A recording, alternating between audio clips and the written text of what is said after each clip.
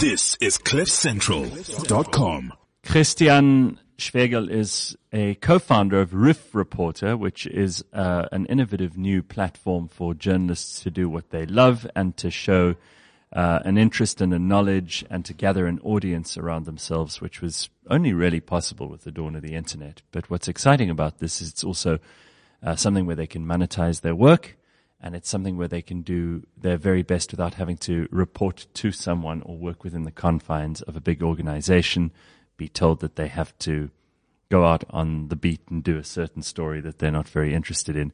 And I suppose for the audiences here, it's a way for them to get the stuff they really do care about. It's niche journalism in its best possible form. So first of all, congratulations on coming up with this idea, because I think for many people it's a savior, not only for the journalists, but for the audiences who are looking for this information.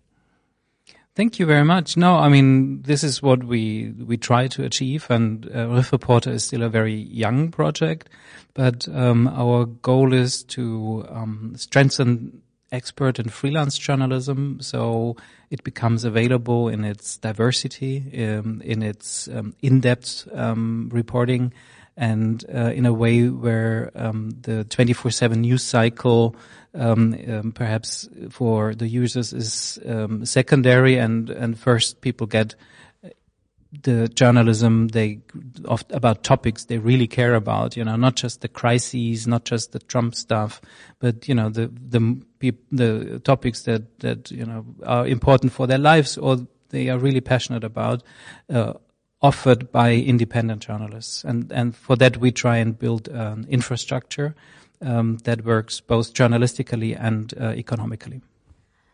So Christiaan, you spoke about and the way that your ecosystem is organized. It's around the principles of co-ops. In our country, we have something very similar called the stokvel, right? Which is essentially around shared savings. But what you've been able to successfully migrate is this 200-year-old system that worked in farming and put it into a digital platform. Do you think the reason why you've been able to be this successful is because your German public understand how co-ops work, they trust the system of co-ops, and so they are much more able to migrate into the system even on a digital platform? So co-ops are very popular in Germany. I think 20 million Germans are members of co-ops. That's largely banks, but there is a strong co-op movement in banks, and so all the customers are part of that. But also, as you say, in agriculture, there are many cooperatives. And the cooperative is a great model because now we look at the big platforms where just a few get rich, and most, the users, they supply the data, for example, or like the Uber drivers, they don't really get paid fairly, right?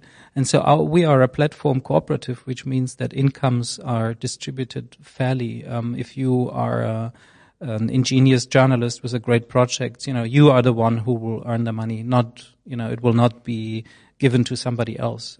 So we reward entrepreneurial spirit, and at the same time, as a cooperative, like 10 farmers share one tractor, it's like 10 or 100 or 500 journalists sharing one platform, saving them the cost of setting up their own platforms and web pages, or like the invoicing, for example. It's much easier when it's done like centrally for all the journalists. So they can do journalism and not spend their evenings invoicing. And that's a classical role for a cooperative, to take a load off their members and offer it in a very efficient way. So yes, I think in Germany there is a big sympathy for Genossenschaften, as we say, cooperatives. And we hope to build on that, and also on the more and more critical attitudes toward the very asymmetrical platforms. Yeah. So, in other words, Phumi, you've got to get back and start something similar. A media stokvel, effectively. Christiaan, I'm also very interested in the commercial model in respect of, first of all, licensing for the articles that are written, the content that's created, and second of all, for how it is paid for, because you get to choose how you'd like to pay for things. Can you explain that just briefly? Sure. So the cooperative equips the freelancer who wants to set up his or her own project, or the team of independent journalists who wants to do that with 4 different payment models. One is voluntary support by the users or by a foundation or by any organization that cares about independent reporting. So not companies or so, but like NGOs. Not when they give money in order to something to be reported. That would not be possible. But a NGO can subscribe to a particular project and just be a customer in a way. So one model is voluntary payment. Another model is subscription. Third model is like a club fee where you pay once a year, but in many cases once. And fourth would be micropayment. And if you set up a project on Riffreporter as a journalist or team, you choose what is best, what you feel comfortable with, or what suits best to your actual target. Target group is a horrible word, but audience or community. And over time, we will be able to compare the performance of different payment models, of different community strategies, and try and filter out, what are the factors of success. And we will do this in cooperation with the University of Cologne, with a media economist there, supported by a German foundation, and try and learn lessons for independent journalism as a whole. We want to make the lessons also available not just to our members, but beyond. And therefore the licensing is important because so licensing means that now as a freelancer, what happens very often is that, you produce an article, you sell it once, and then you move on to the next article. And that's not very sustainable given that fees for individual articles, they shrink. And at least in Germany, that's the case. And I think in many other countries, unfortunately, right? While of course we try and change that, and ask for fair payment by publishers, we need to face reality. And so what we want to enable freelancers to do is to make more use of their work and like sell an article or versions of an article to a number of non-competing media outlets. And that's been around for a long time. But what we try to do is transfer this model into the digital world and create something like a shopping place for media outlets on Riff, so they can buy articles from freelancers in a very efficient way. Do you ultimately see this as being something which will pull a lot of journalistic talent from the big publications as they start to lose audience and become less important in the scheme of media? Do you see yourself attracting a lot of the talent to Riffreporter so that people can have complete control over their own work and their own future? We all come from the world of the German publishing houses in Austria and Switzerland as well, and we have great sympathies with the newspapers and magazines, and we actually want them to thrive. We don't. We are very small still and very young, so that's one. But on a systemic level, we want newspapers, magazines, and so on to thrive, and we want to contribute to that as freelance journalists. And so we don't see Riff as an alternative to this more traditional ways of publishing. We see it as complementary. Almost a supplier. Suppliers, in a way, freelancers are already supply. We want to make the supply more efficient and more rewarding for the journalist. But what we want to do is, what we want to enable freelancers is to set up their home base in a way and their command center in a way on Riff and work from there and build up a community of supporters and followers and readers directly for them. And then with this operation center in a way, they sell to magazines, newspapers, and so on, like they have done before, but in a more efficient way. So we want to contribute to the success of traditional publishing houses. We want our members to work for them, but then build up an additional line of journalistic income.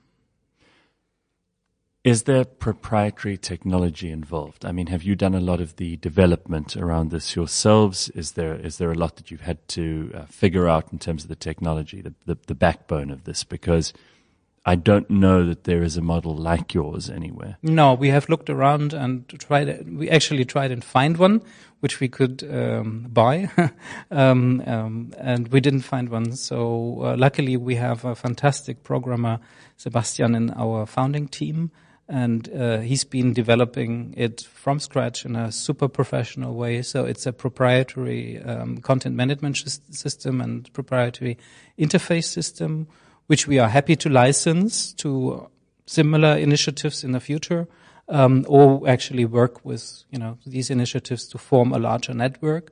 But it's been so complicated to set up a system where, basically it's an e-business system with different payment models integrated, and so on. So it's a very complex structure, and we couldn't find it, so we did it ourselves. Profitable yet? No. Of course not. We've been operative since 6 months. I mean, we are not one of these startups that burns money fast, and so we want to grow slowly. But the expectation in the market's ridiculous. It's ridiculous, and we always tell people who are interested in a sort of standard investment that we are not their case, because we will not be able to fulfill standard investment interests within a year or two or so. It might be 3 years, it might be 4 years.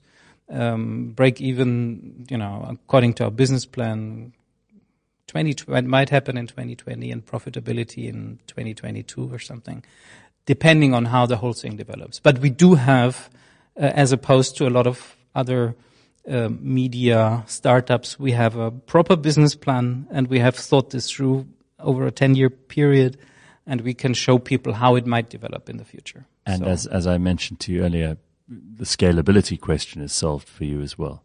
Yeah, I mean, that's the big advantage of Riffreporter, and that's why we really think it has all the potential to be a strong force for quality journalism, is that it's scalable. We've built an infrastructure where if you're a inspiring, knowledgeable, professional journalist with a great idea, you can start your project within a week or two, and it's open, in terms of numbers of projects, in terms of languages in the future, if we get funding for that, I have to add, and in terms of geography. And so what our big goal is, this journalism coral reef, where a lot of projects, which we call corals, start to grow into something bigger. Congratulations. Thank you. This is CliffCentral.com.